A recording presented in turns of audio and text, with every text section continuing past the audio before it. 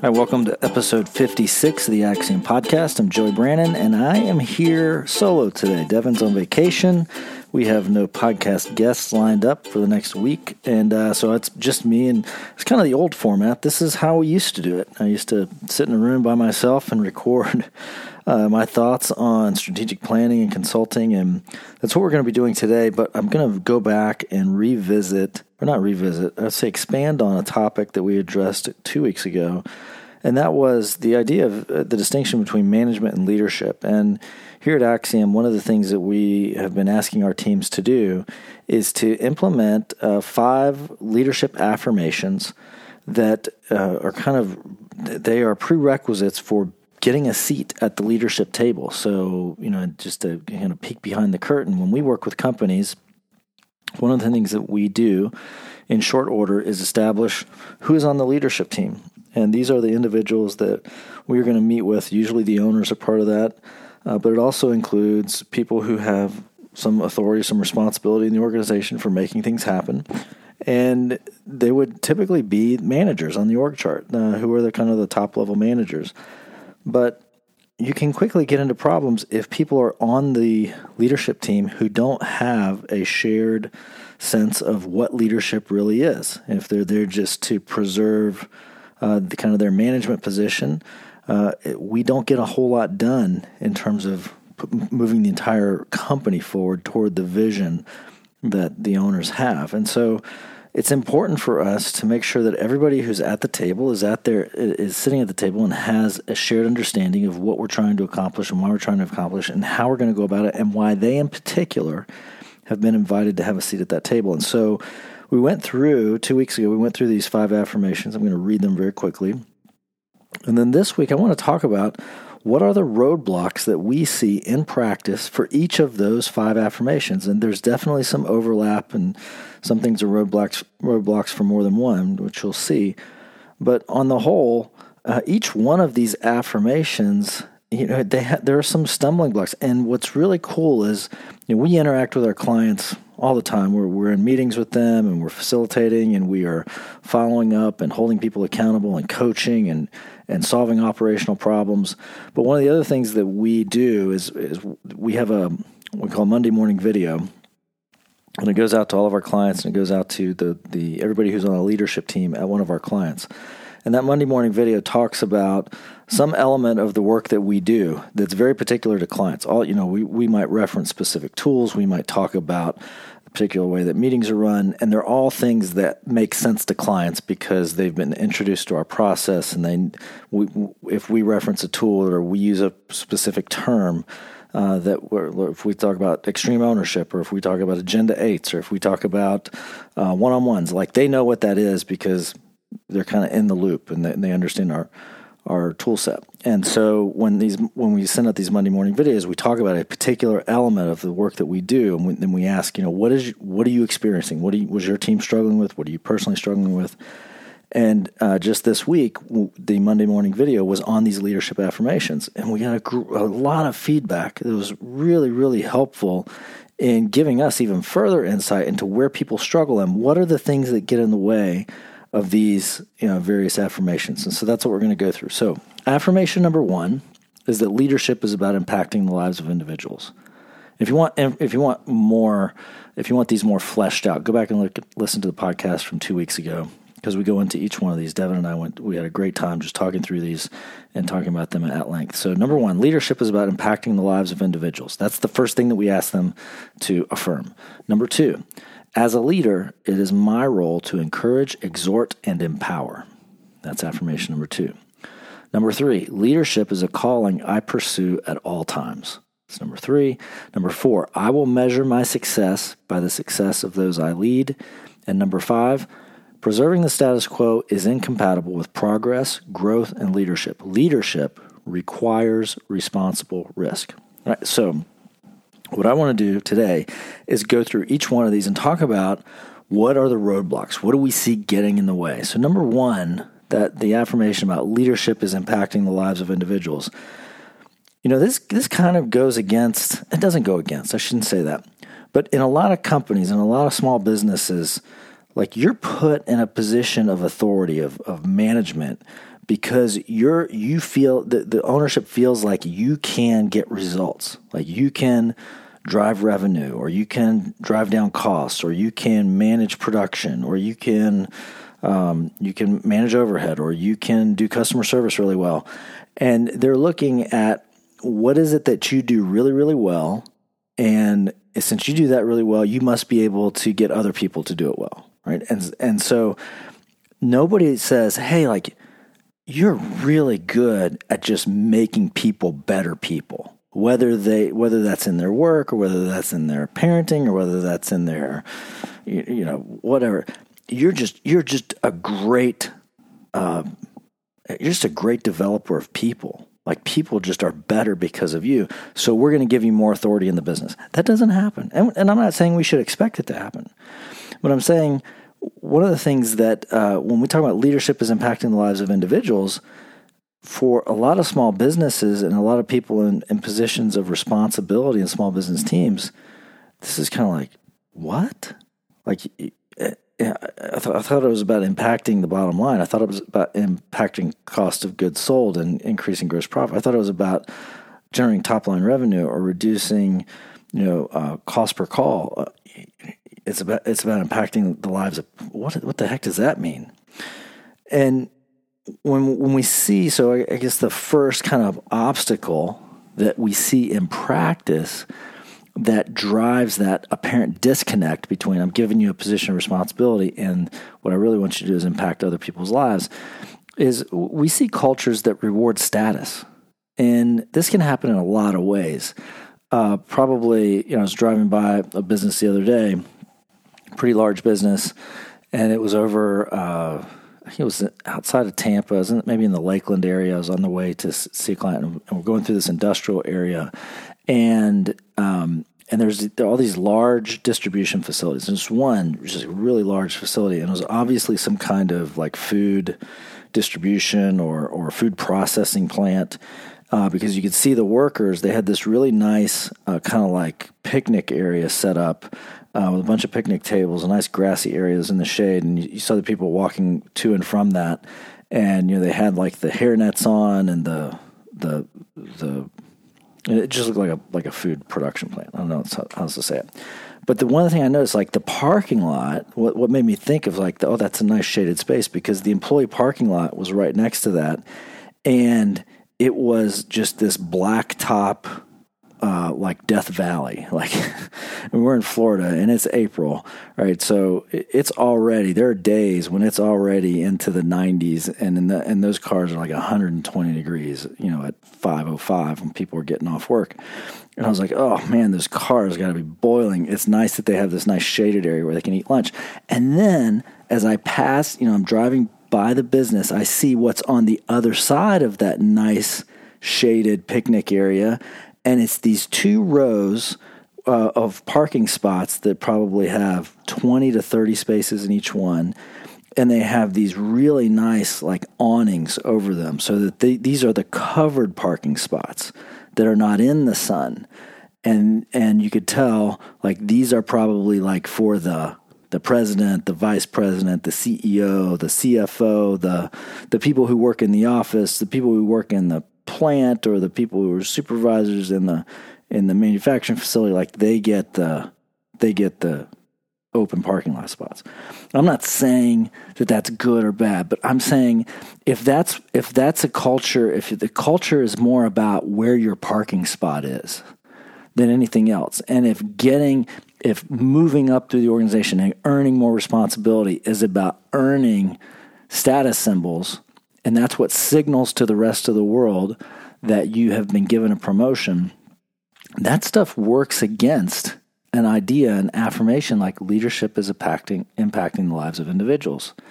So some of this stuff is you're listening to this and you're like, yeah, that's the culture I work in, or that's the culture I live in. You may not have any control over that. Like, so the frustrating part is like some of these roadblocks you don't have any control over. At the end of each one, I definitely want to give you kind of like, here's some encouragement. Here's something you can do that's going to make overcoming this series of roadblocks better. But sometimes, some of these things are just kind of out of your control, right? And so what do you do? I mean, do you give up the parking spot? Do you not take it? That's not what I'm saying. I'm just saying that if that's the culture, it's going to work against this idea.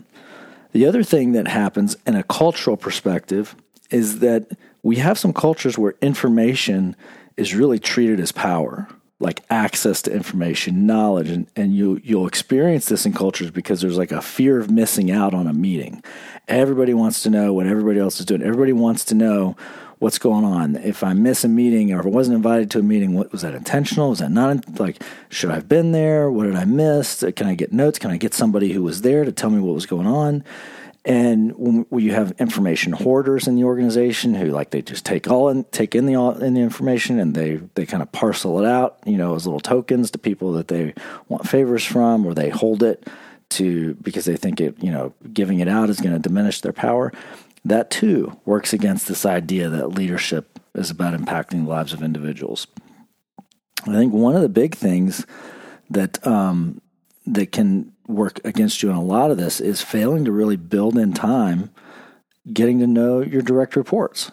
So if I say leadership's about impacting the lives of individuals, the people that you have the most access to are the people who report directly to you, but you're not willing or you're not able, maybe management won't allow you to build time into your schedule to do one-on-one meetings with them where you can really get to know what they're about and what they're struggling with and what they want to accomplish and how things are going for them. If you're in an environment that will not allow you to spend that time, it's going to definitely work against this.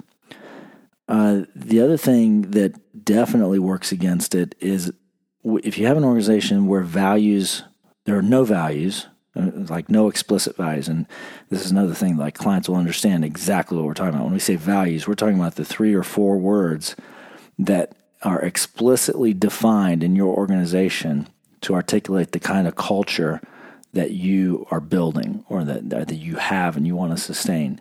And so if you don't have those 3 or 4 words, like they're not explicitly stated and defined, or if you have them but they really don't mean anything, like nobody does anything with them, then that's going to work against you in this affirmation of leadership's about impacting the lives of individuals. And here's why. Values we talk about them so much, and people get sick and tired probably of hearing us talk about values, but values are how we treat people in our work, right? Values are the thing that have the biggest impact on your quality of life at work. If they are the thing, they're the non-negotiable guardrails for what determines how we behave, how we treat people, how we go about doing the thing that we're doing when we're at work every day, and they're not paid attention to or they don't mean anything, then that's definitely going to fail to impact people in a positive way. It's going to fail to impact their lives. So not having a culture that's value-based or that is value-based on lip service only. And then finally, let's check 2 more, I guess. Some of us just never had a good role model. Like we never had a leader who saw it as their role to impact our life specifically. We don't know what that feels like. We don't know what it looks like. We don't know what it sounds like. We don't know what the meetings look like. We don't know what the conversations talk about because we've just never had that role model. A lot of us, unfortunately, have spent time, some of us a lot of time, working under folks who treated individuals as just parts, like interchangeable parts in the machine of the business that was supposed to generate a profit for the shareholders. And if that's been your experience, again, that's not something you have any control over. But if that's been your experience, it can be hard to wrap your head around this affirmation that leadership is about impacting the lives of individuals. I'll say, though, that of the ones we've talked about so far, the 5 or so kind of roadblocks we've talked about so far with this particular affirmation, this one, happily, is probably one we see less often than you would think. I was talking to somebody today, another consultant in the Atlanta area, and we were talking about business owners to the fault sometimes are like too generous. They're too nice. They're too non-confrontational. And it's not, and my statement then was like, it's not 300 strikes, or I'm sorry, it's not 3 strikes and you're out. It's 300 strikes and maybe we'll give you one more chance. And what we find is that a lot of the people, a lot of us who've had any kind of, there's been some boss in our past that we look at and we go, man, they just genuinely cared for me. They just genuinely wanted the best for me. And you would say, yes, they did impact my life in a positive way. We've definitely had those who didn't. But here we have a choice in terms of what are the experiences in our past that we really want to highlight and dig into and memorialize and meditate on, and the ones that we want to go, yep, I'm going to learn my lesson from that and I'm not going to do it that way. So regardless of what your experience has been, you have that choice. If you've had some of those people who really poured into your life and gave you a good example, maybe it was only for a few months of your working professional career, but if that's the limit of your experience, focus on that. Try to relive those moments. Try to dig deep and ask yourself, how is it that they were able to do what they were able to do, and how can I replicate it? And for those who maybe have never had that, or for a much longer experience, you have folks who were just treating you as a cog in the machine. You can use that instructively too. You say, that's not what I know how that made me feel. I know the things that they said and how those things made me feel. I know that the way that they treated me. I know the way that I wasn't valued and the specific things that they did that resulted in those emotions in me and how they affected my outlook and what I was doing in my work. And I'm not going to repeat that. I'm going to make an intentional decision to go the opposite way. And then, so that's, I'm kind of jumping the gun into things that you might do. But in terms of lack of a good role model, whether you've had one or haven't had one, you can't use that as an excuse for not being able to wrap your head around this affirmation. It does make it more difficult for you, but it doesn't make it impossible. And then the last roadblock that I want to talk about in terms of leadership being about impacting the lives of individuals is something that is probably unpopular, but I don't think it's that unpopular when you actually get people to talk about it. And it's this: it is the customer first attitude.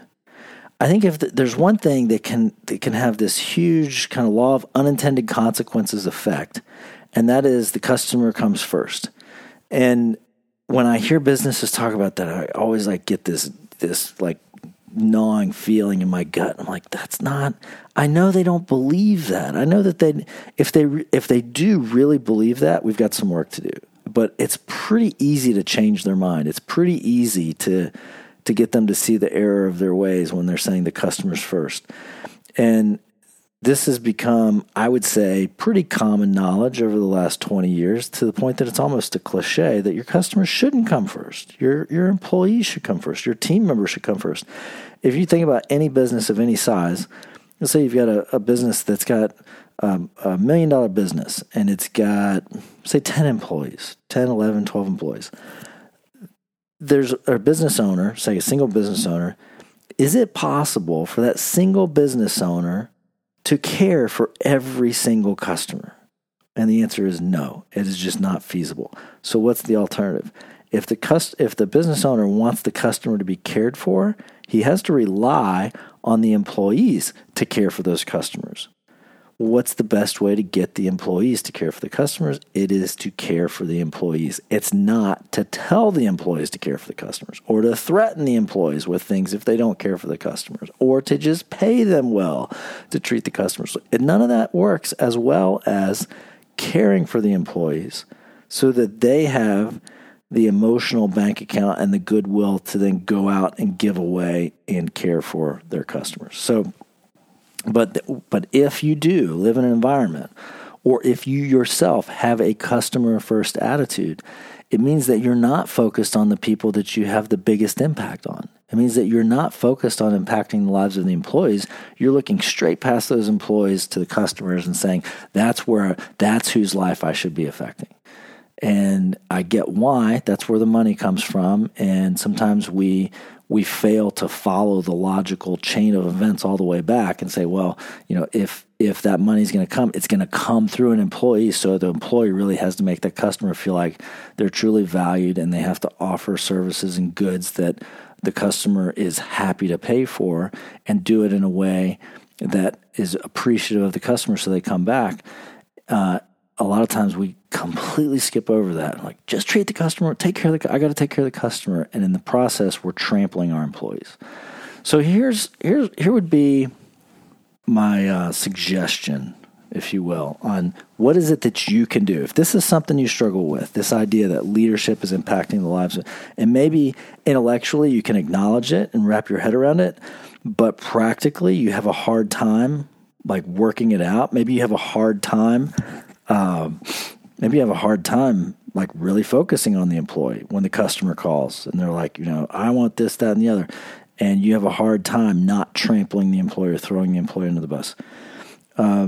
My suggestion would simply be this: change your mind about what you're there to do.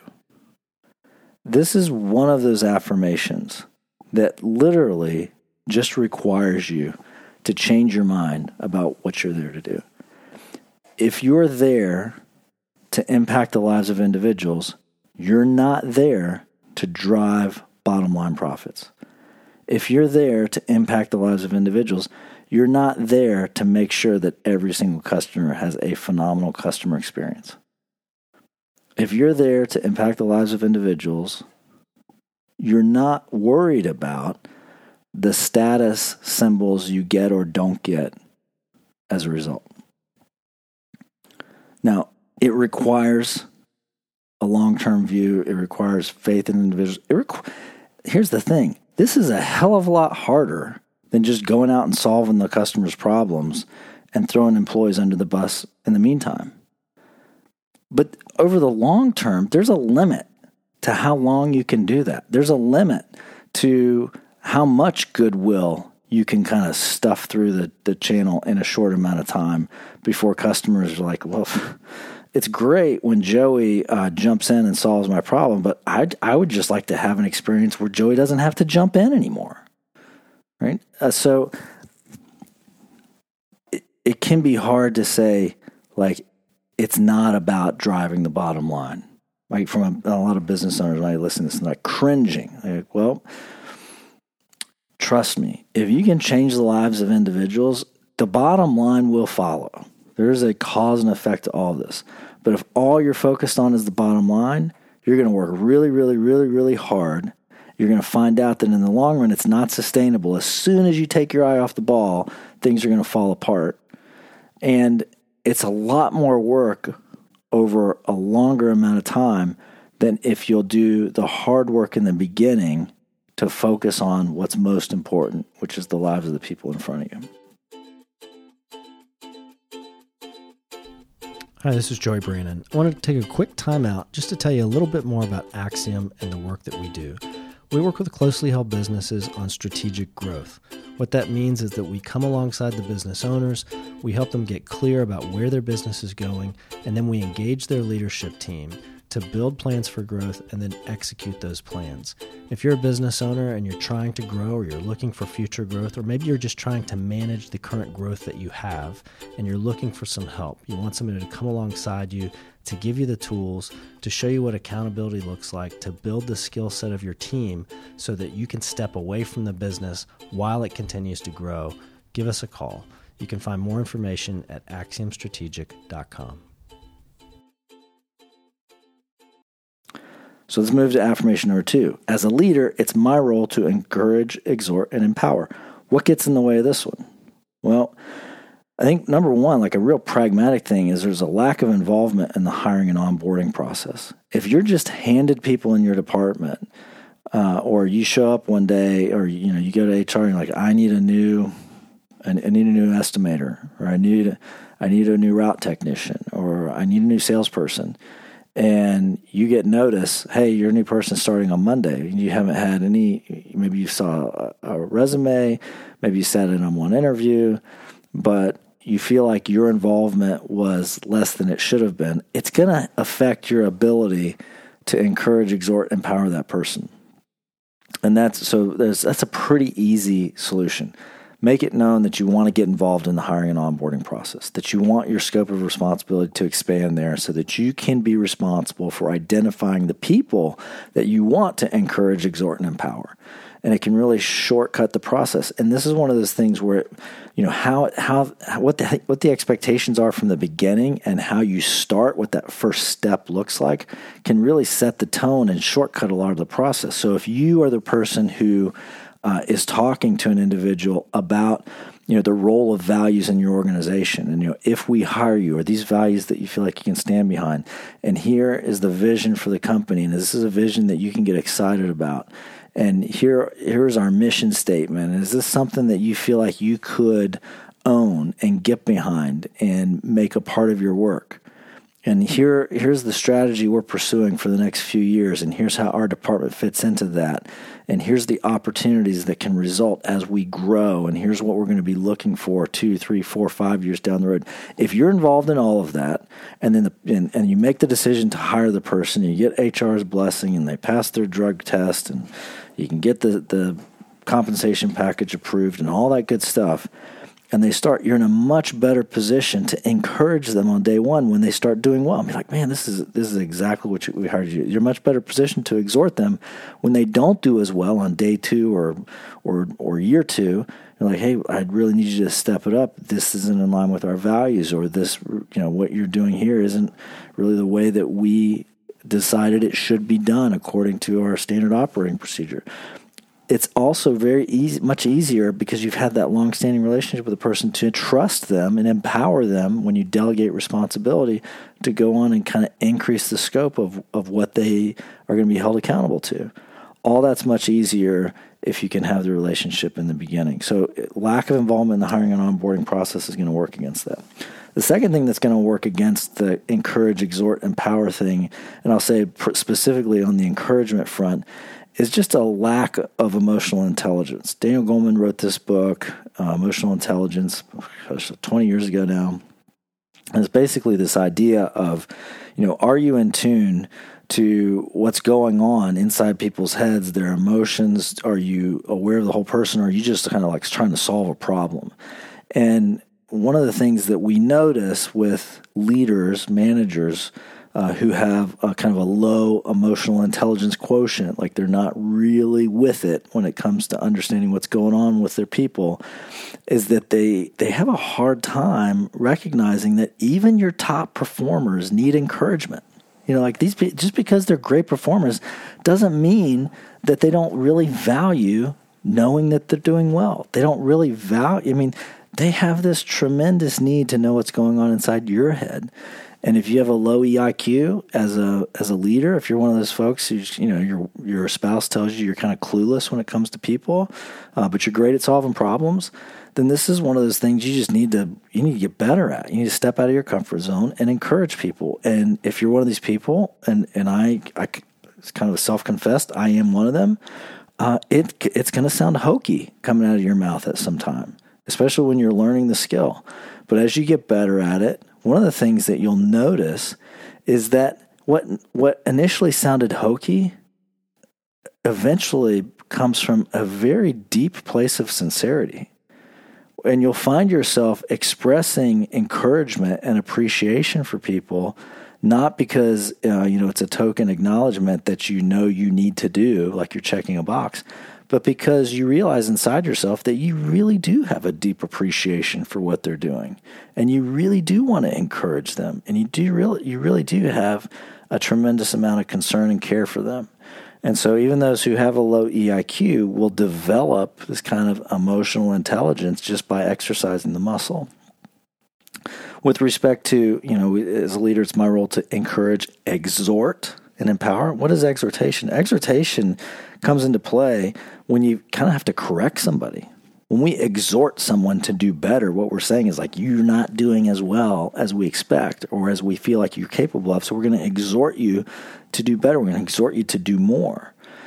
And one of the things that can become a stumbling block in the role of exhortation is when we focus on why questions instead of what questions whenever something goes wrong.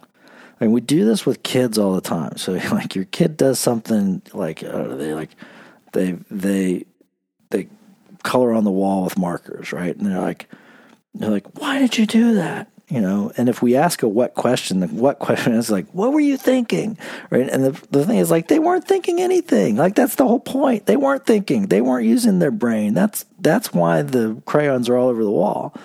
And we do the same thing with our employees. Like, what in the world? Like, why did you do that? Like, they don't know why. They don't have, in hindsight, they wouldn't do it over again.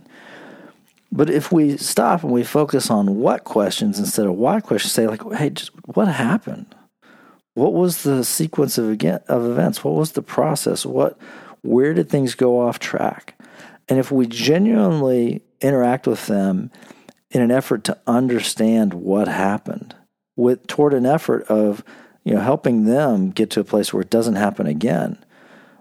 And I should back up and say, first, just to help them resolve the problem. Like most business owners, managers, bosses, like when something blows up, they start looking to play the blame game and they start asking the why questions and the what were you thinking questions.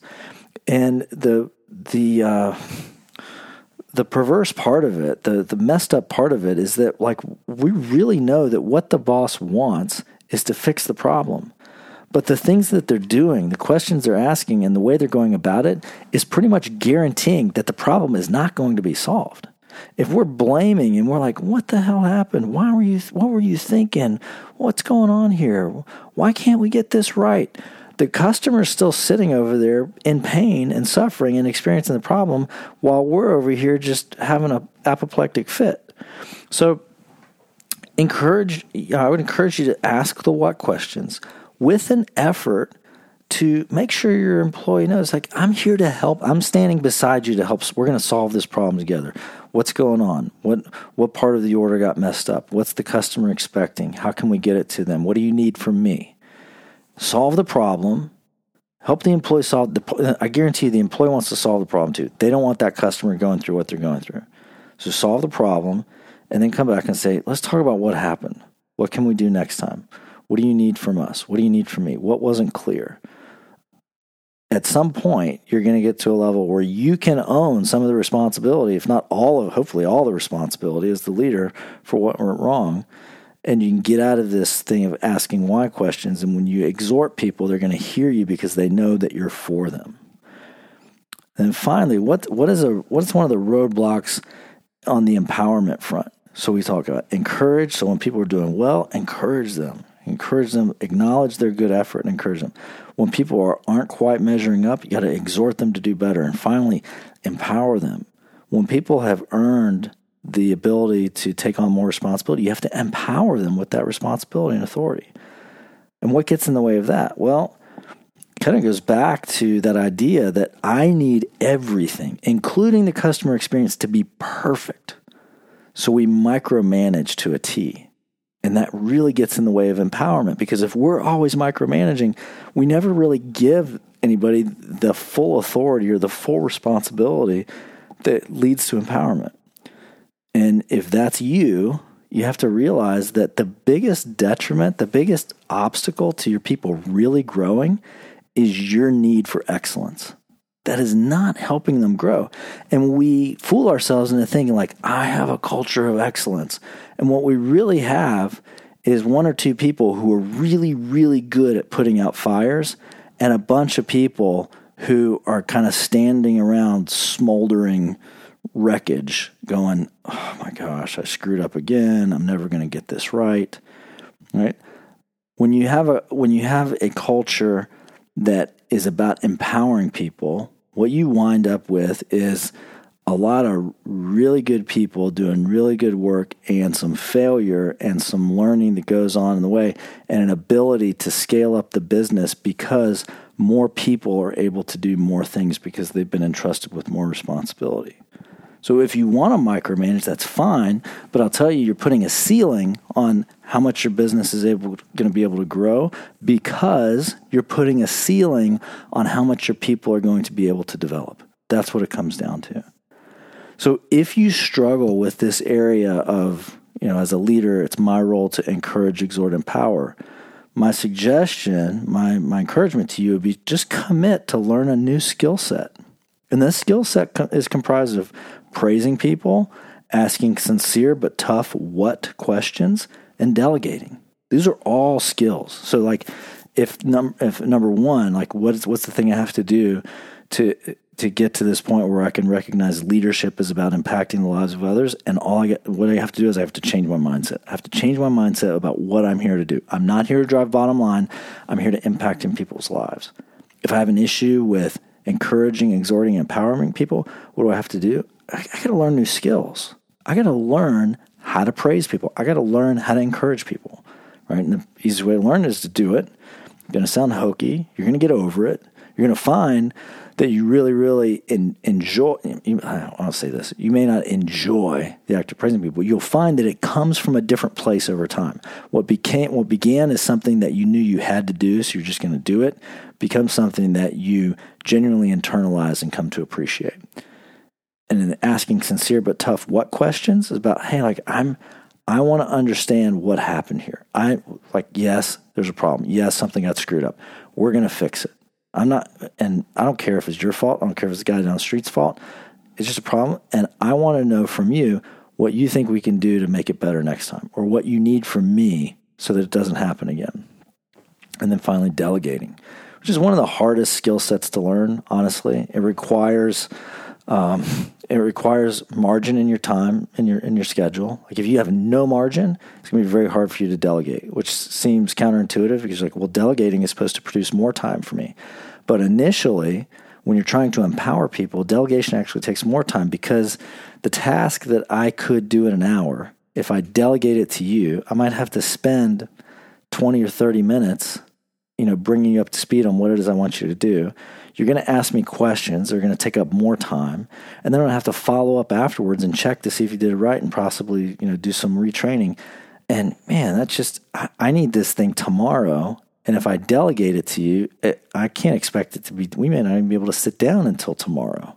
So it's going to be the end of the day or the beginning of the next day, right? So you have to have some margin to do delegation, but it can be done. That's probably another whole podcast topic because we do some specific training with teams on delegation. So that's one we'll put in the hopper for a future episode. Affirmation number 3, leadership is a calling that I pursue at all times. What could possibly be a stumbling block to this? And I think one of the things that we see is, people are asked to manage. They're not asked to lead. So, this idea, let me go back for a second and say leadership's a calling I pursue at all times. What does that mean? It means that yes, you're a leader at work. You also got to realize you're a leader at happy hour when everybody's out drinking and having a good time. You're a leader at your kid's baseball game or their high school football game. You're a leader when you walk into a store and you are trying to return an item with a customer service person, and you're getting frustrated because they want the receipt and you don't have the receipt, and they can't get it through their head that, you just don't have the receipt. And somebody that you do business with is 3 people behind you watching how this whole thing goes down. Maybe they're a vendor, maybe they're a customer, maybe it's an employee, and they're watching, and their expectation of you, because of your position of leadership, responsibility, is much higher than their expectation of the person who just yelled at the customer in front of you, because that person, maybe they know that person too, but they're like, that person doesn't have any responsibility. But Joey's like, he's a manager in this business, he's a leader in this business. I expect more from him. So that's what we mean by leadership's a calling I pursue at all times. And so the roadblock is that a lot of us are asked to manage. We're not asked to lead. Like nobody draws a clear distinction at your employer about like what it means for you to accept this promotion. And part of that is like we've been told, well, you can't do that. Like that's, HR, the HR has no right into your personal life. I get that and I respect that. But if you want to, presuming that you're listening to this podcast and you want to lead better, you probably do understand, or you should understand, or you're open to the idea, and maybe you're even welcoming of the idea that, hey, when I get promoted, when I'm handed more responsibility, the bar is raised higher for me everywhere.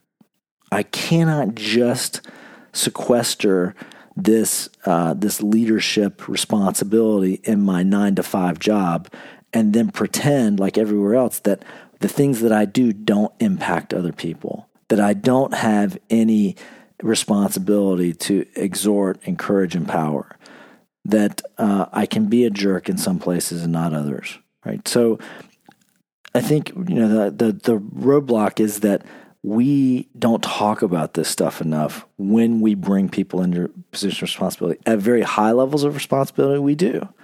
We've all read stories of the CEO who got drunk, and made an ass of themselves at a bar or restaurant, and the next Monday, the board of directors, they let him go. Now the share price was phenomenal, right? The company was hitting every benchmark and every metric, but at some point, we do start to acknowledge this. We start to, and we've seen this multiple times with people just going completely bonkers, and somebody catches it on YouTube, whether it's making a racist comment or some of this like hyper politicization of, whichever side, whether it's Antifa or whether it's like, the Proud Boys, whatever, and like people get let go because they're like, hey, this is not consistent. Like you can't be one way outside of your day-to-day responsibilities, which, like, by the way, the place where we work is where we spend the majority of our time. It's a huge part of our role as human beings and how we represent ourselves. And we can't have this huge disconnect between the two. So I think at higher levels, we've started to understand that, but we should also be talking about it inside, or even at the low. When you promote somebody from a line worker to a supervisor, you should have this responsibility of, hey, like, I'm promoting you. You have to understand, you can't say things the same way you used to say them and have them heard the same way. People are going to hear things differently. They're going to measure you by a different standard. They're going to hold you to a different standard. And I think we should be talking about that kind of stuff. The other thing that gets in the way, and this is on a very personal level, is like just a lack of personal vision and discipline. I think there are times when the employer, especially in younger employees, genuinely sees something in that person that they can't see in themselves. And so some of us have this problem, or this it's like leadership's a calling I pursue at all times. And it's because we don't expect the same thing of ourselves that our employers can clearly see we're capable of. And so if you don't have a personal vision, or if you don't have a lot of self-discipline, then this is going to be more difficult for you. I think third kind of roadblock I would mention is just kind of youth in general, right? So like we have a lot of young people who are just star performers. And because they're star performers, people are already starting to look at them as eligible, for advancement. And they're completely oblivious to the fact that their star performance is raising the bar in terms of what people expect in every other area of their life. And if they're not careful, this is where you saw, I guess we hear about it more, but like back when Facebook was like all the rage 10 years ago, I mean, I'm like dating myself now, but like my generation was the one that got really involved in Facebook, and now that's passé. But, you would see like somebody would be, like setting all-star sales numbers and then post a stupid picture on Facebook or Instagram, getting drunk on a Friday night or saying something stupid. And it'd be like, oh, well, we're not going to put them in a leadership track. So sometimes youth gets in the way. I think the other thing is, sometimes we just have peer groups whose standards maybe aren't up to the standards that should be ours. And so, if you're a business owner, a lot of times we experience this in young business owners where the people that they knew in high school and college, they're good friends, like they didn't become business owners. Like, some people do, some people don't. It's kind of a minority that actually become business owners. And it can be hard. It can be hard to relate to a peer group that isn't experiencing the same things that you're experiencing. And you can lull yourself to sleep thinking, well, I can live according to the standards that are acceptable to them in terms of where I can turn on and turn off my responsibility and what my employer has a right and doesn't have a right to dictate in terms of my personal behavior. But that's really not true of you. What's true of them isn't true of you, because even though you're in the same peer group, the standards are different. So what do you do? Like, what's the action step? In terms of wrapping your head around the idea that leadership is a calling I pursue at all times and really owning that affirmation, say one thing you can do is write down your personal vision of success and then spend some time reading and thinking about that, meditating on it every day. What do you want to accomplish with your life? And it doesn't matter whether you're 16, 17, 19, 22, 25, 51. If you want to raise the bar, raise the standard for what you expect of yourself 24/7, 365, write it down. What is your personal vision? What are your personal values? What's the standard you're going to hold yourself to? And then don't let it be just a piece of paper that gets shoved in a desk drawer. Make 10 copies. Put one of them in your wallet. Put one of them in your bathroom mirror. Put one of them in your desk drawer. Put one of them on your computer screen. Stick one in your car. And spend some time every day picking it up and going through it and reminding yourself of the standard you want to hold yourself to. Hi, this is Devin Dash at Axiom Strategic, and we just want to take a moment to break in our episode. And first of all, just thank you for listening. And the second thing we want to inform you of is a special series that we're going to be doing where we want to answer your burning questions. If you're a business owner or you're a professional working for a business, and you have a burning question that we can put our minds to and maybe help you, think strategically about, do not hesitate to reach out to us. We're going to be putting together a string of episodes where we're going to be answering your questions. You can email us your questions at podcast@axiomstrategic.com, or you can visit our website, axiomstrategic.com, visit our podcast page, and there will be a form that you can fill out and get us your questions that way. I want to thank you again for listening, and now back to the episode. The fourth affirmation, this is one that we probably got the most feedback on when we sent out the video, which is really cool for me because I get it and it makes a ton of sense. But it's this idea that I will measure my success by the success of those that I lead. And I think a lot of people have an issue with this or struggle with it because we can get lulled into this short-term focus on the customer experience versus growth and development. So this is kind of going back to the previous thing we were talking about, having a good role model and the customer service attitude can kind of get in the way of, leadership is about impacting the lives of others. Well, the same thing, if I'm measuring my success by the success of those I lead, then I have to take them. So I can look at this person who just screwed up the customer experience. I'm like, man, that person, they're not very successful, which isn't making me very successful. And I want to be successful. So I'm going to go in, I'm going to make sure they're successful in this customer experience because I'm going to do it for them. I'm going to fix the problem for them. And so then they are going to be successful, and that means I'll be successful.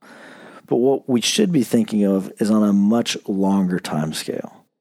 When we talk about, I will measure my success by the success of those I lead, I'm not talking about their day-to-day success. I'm not talking about their week-to-week or month-to-month or year. I'm talking about their ultimate success. When people look at this person and they're like, that person has done a lot, that they've done well, they've done good, that's a person that other people are better off because of them. And you were responsible for being that person's leader at some point, then you did well. You're successful because they were successful. But that can be over years or decades. I'm not saying that we have to put up with mistakes for decades, but I'm saying when they make a mistake, our first inclination shouldn't be, are they going to be successful in this customer interaction today?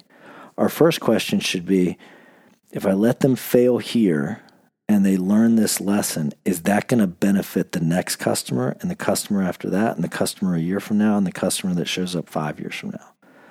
Or if I jump in and fix it, is it going to work against them getting better at this so that future customers don't experience the same problem? So when you talk about success of those you lead, you have to have a much longer perspective than just, are they being successful in the moment or are they being successful today? The other thing that gets in the way is, frankly, just compensation plans that reward short-term performance. Right? That definitely gets in the way, and that's pretty common. If I don't have the time to grow and develop my people to be successful because it's going to hurt my compensation, then that's going to get in the way. Punitive cultures that really focus on who caused the problem can also get in the way because it just stigmatizes failure. So now we have, if it's a punitive culture, what I mean by that is like a problem goes on, and the first thing that gets asked is who screwed up, whose fault was it? Who was the account manager? Who was the route technician? Who was the salesperson? Who was the crew? Right? And if that's the first question that gets asked rather than what happened, then we pretty much can guarantee we've got one of these punitive cultures. Failure is to be avoided at absolutely all costs, which also kills us on this fifth affirmation we're going to talk about in a second. But it basically strips us of any opportunity we have to allow people to fail within boundaries so that they can get better over time. So punitive cultures, the blame game, that's going to work against us. And then the next one is more personal. Some of us just have a straight up fear of failing ourselves. And so we don't want to accept responsibility to be accountable for somebody else's success because we perceive that as being outside of our span of control. My success is going to be dependent on their success. I can't do that. I was the valedictorian of my class. I had a 4.98 GPA. I wrote every paper and every group project we ever had because everybody else was incompetent. And now you're saying that my success is dependent on the grades that they get? I just can't wrap my head around that. And it's not surprising that this is one that a lot of people struggle with because the people that we promote into positions of responsibility are really, really good performers. They've got this demonstrated track record of great GPAs, if you will. And we go, man, you've done such a great job. We want to put you in this position of responsibility over everybody else because we know, you won't let us down. And what should be happening is somebody should be going into that position going hey, I want all of you to be able to do better. And in order to do that, I'm going to have to take a longer term view and develop you over weeks and months than years. And part of that's going to entail you failing. And when you fail, I don't want you to worry about it. We're going to get through it together. We're going to make sure that we take steps to mitigate the damage and make corrections so that long term this is better. But when you fail, I don't want you to worry about it. I'm going to go to bat for you. I'm going to wear your failure to whoever needs to have an answer, and I'm going to shield you from that. And I'm willing to take the ding short term on my credibility so that long term we can get to where we want to get together. Right. And so that's a big mindset shift. And it's not just a mindset shift. It's something that flies in the face of a lot of top performers' entire body of experience, going back to when they were in school even.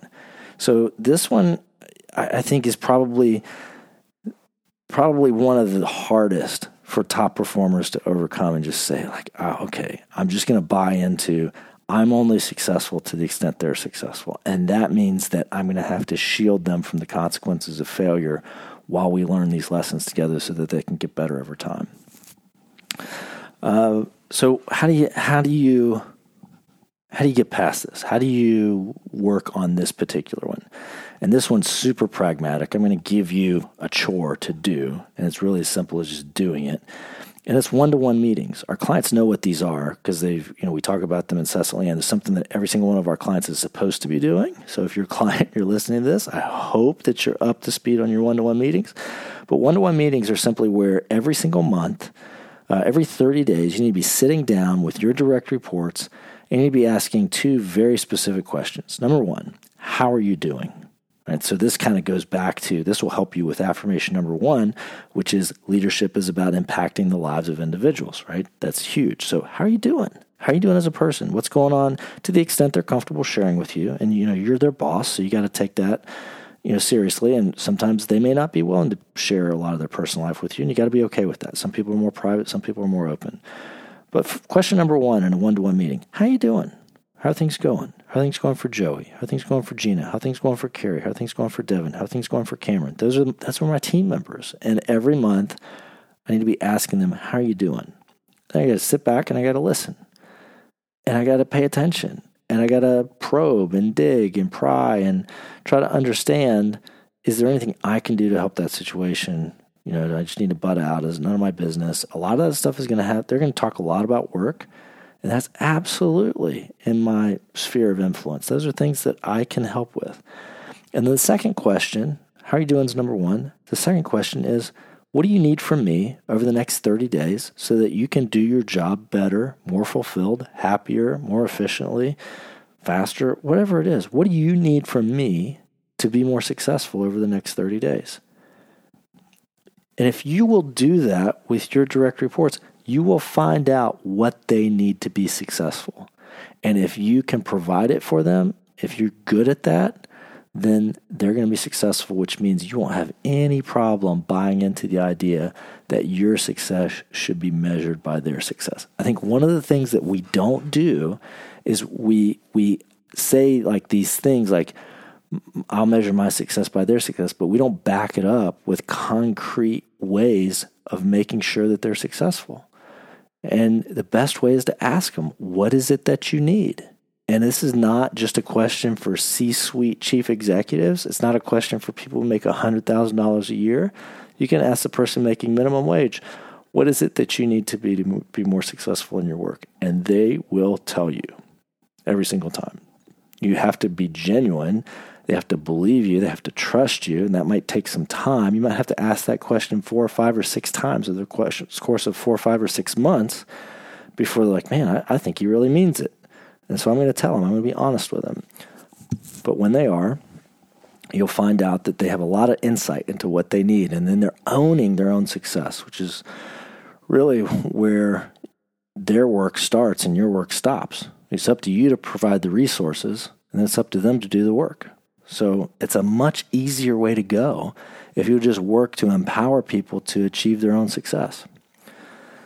So now we move on to affirmation number 5, which is preserving the status quo is incompatible with progress, growth, and leadership. Leadership requires responsible risk. What gets in the way of this? Well, unfortunately, I'd say an unsafe leadership culture is probably one of the number one culprits to this. And what I mean by that is we convene a leadership team. This leadership team is meeting on a weekly basis to tackle issues in the business. And there are people on that leadership team who they either don't buy into the values or just generally like toxic to the culture. It's not a safe place. It's not a safe place to fail. It's not a safe place to put fresh ideas on the table. It's just generally a spot where failure means that you give up some credibility. And if that's the case, you're not going to try anything new. It's all going to be about preserving the status quo. The other thing that will work against this idea of not seeking the status quo is sometimes you've got some people who've already got one foot out the door, and they're not buying into the long-term vision. If they're not bought into the long-term vision, or if there is no vision, this is the other thing, if there's just a lack of vision company-wide, then status quo is really the safest place to be. If I don't have a good idea of where we're going and what we're trying to accomplish, then the safest place is like, don't move. Like, you might be going somewhere that the rest of the team isn't going, or that they don't want you to go. So just stay where you're at. If they want me to move, they'll come tell me, right? And that's the definition of like that status quo fear mindset. On the other hand, we have a vision. It's clearly articulated. We're making plans to get there. We're holding people accountable. Standing in the same place is not very safe. Like, we need to be moving with the rest of the team toward that destination. And when we're not, it becomes a very unsafe place for us to be. So lack of vision or having people who really don't buy into the long-term vision because they've already got a foot out the door, that can definitely work against this. And then one of the other things that sometimes could happen is sometimes people have just had like a series of home runs, right? They've just had this kind of string of wins, and they don't want to jeopardize the batting average, so they just play it safe, right? And it's just maybe bunt after bunt after bunt, and they just don't want to do anything that might work against the success they've already had. And again, I think that ultimately that goes back to it's just not a very safe place to fail. Everybody should be like, if I'm pursuing the best interest of the company, I'm doing it thoughtfully, I'm doing it diligently, and I'm sincerely trying to make the place and I fail, and that's not okay. I mean, that has to be okay. It has to be okay to fail when I'm doing everything that I should be doing, but just sometimes it doesn't work out for unforeseen reasons. So if you feel like you're one of these people that struggles with the status quo, if you're like, I don't feel safe, stepping out of my comfort zone, and my comfort zone is the way things have always been, what can I do about that? Well, my advice would be this. Sit down for a second and put yourself in your colleague's shoes. And what I'd like you to do is write down all the things that you're settling for that you think others are frustrated with.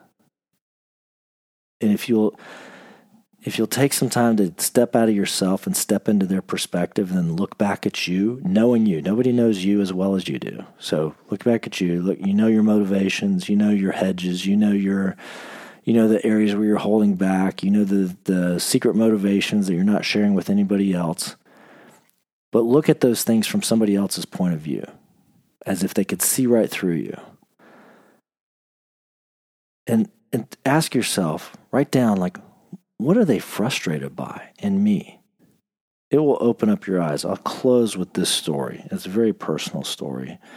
And it has nothing to do with business, but everything to do with what we're talking about. And so my wife and I very intentionally work on our marriage. We've gone to communications training. We've gone to counseling. We've gone to courses to understand each other better and understand parenting better. And it's something that we decided after a rough time in our marriage, we were going to invest in. Our marriage was going to be our hobby. We're going to invest time and money in creating a better marriage. And we were at this one particular training, and we'd been going through a rough time, and we'd spent the whole morning kind of going through some stuff together. And I was sitting there, and the facilitators, they would kind of cover this point. I'd be like, man, that was really good. I hope she heard that. I hope she wrote that down. That was really good. She needs to hear that. And I did this all morning. And then they said, here's what we're going to do. We're going to take a break for lunch. You guys are on your own for lunch, but we do have this exercise that we want you to do. And the exercise is this. I want you to go grab lunch somewhere and then find a park or find a picnic table somewhere. And I want you to do this exercise. And the exercise is what it's like to be married to me. And it's like a blank page. And we just want you to fill this page out, and then we want you to read it to your spouse. And so this whole morning I've been thinking all about, I hope she's getting this, I hope she's getting that. And we sat down to do this exercise, and I put myself in my wife's shoes, and I said, what's it like to be married to Joey? And when I started to write, it completely broke me. And seeing things from her perspective made me realize some things about me that I had been unwilling to see before. And suddenly the status quo of how I was as a husband was no longer acceptable, and I was bound and determined to change it. So I think this could be a powerful exercise for you if it's something that you struggle with. And if there's any way that we can help with any of these affirmations or with overcoming them, please reach out to us. We'd always like to talk to new people, new prospects, current clients, old friends. Reach out to us. We love to hear from you. We love to talk about this stuff because it makes a difference. It makes a difference in businesses, which make a difference in the world, and that's what we're about. Until next week, stay safe, enjoy your work, enjoy the people you do it with, and commit to become a better leader. Thanks.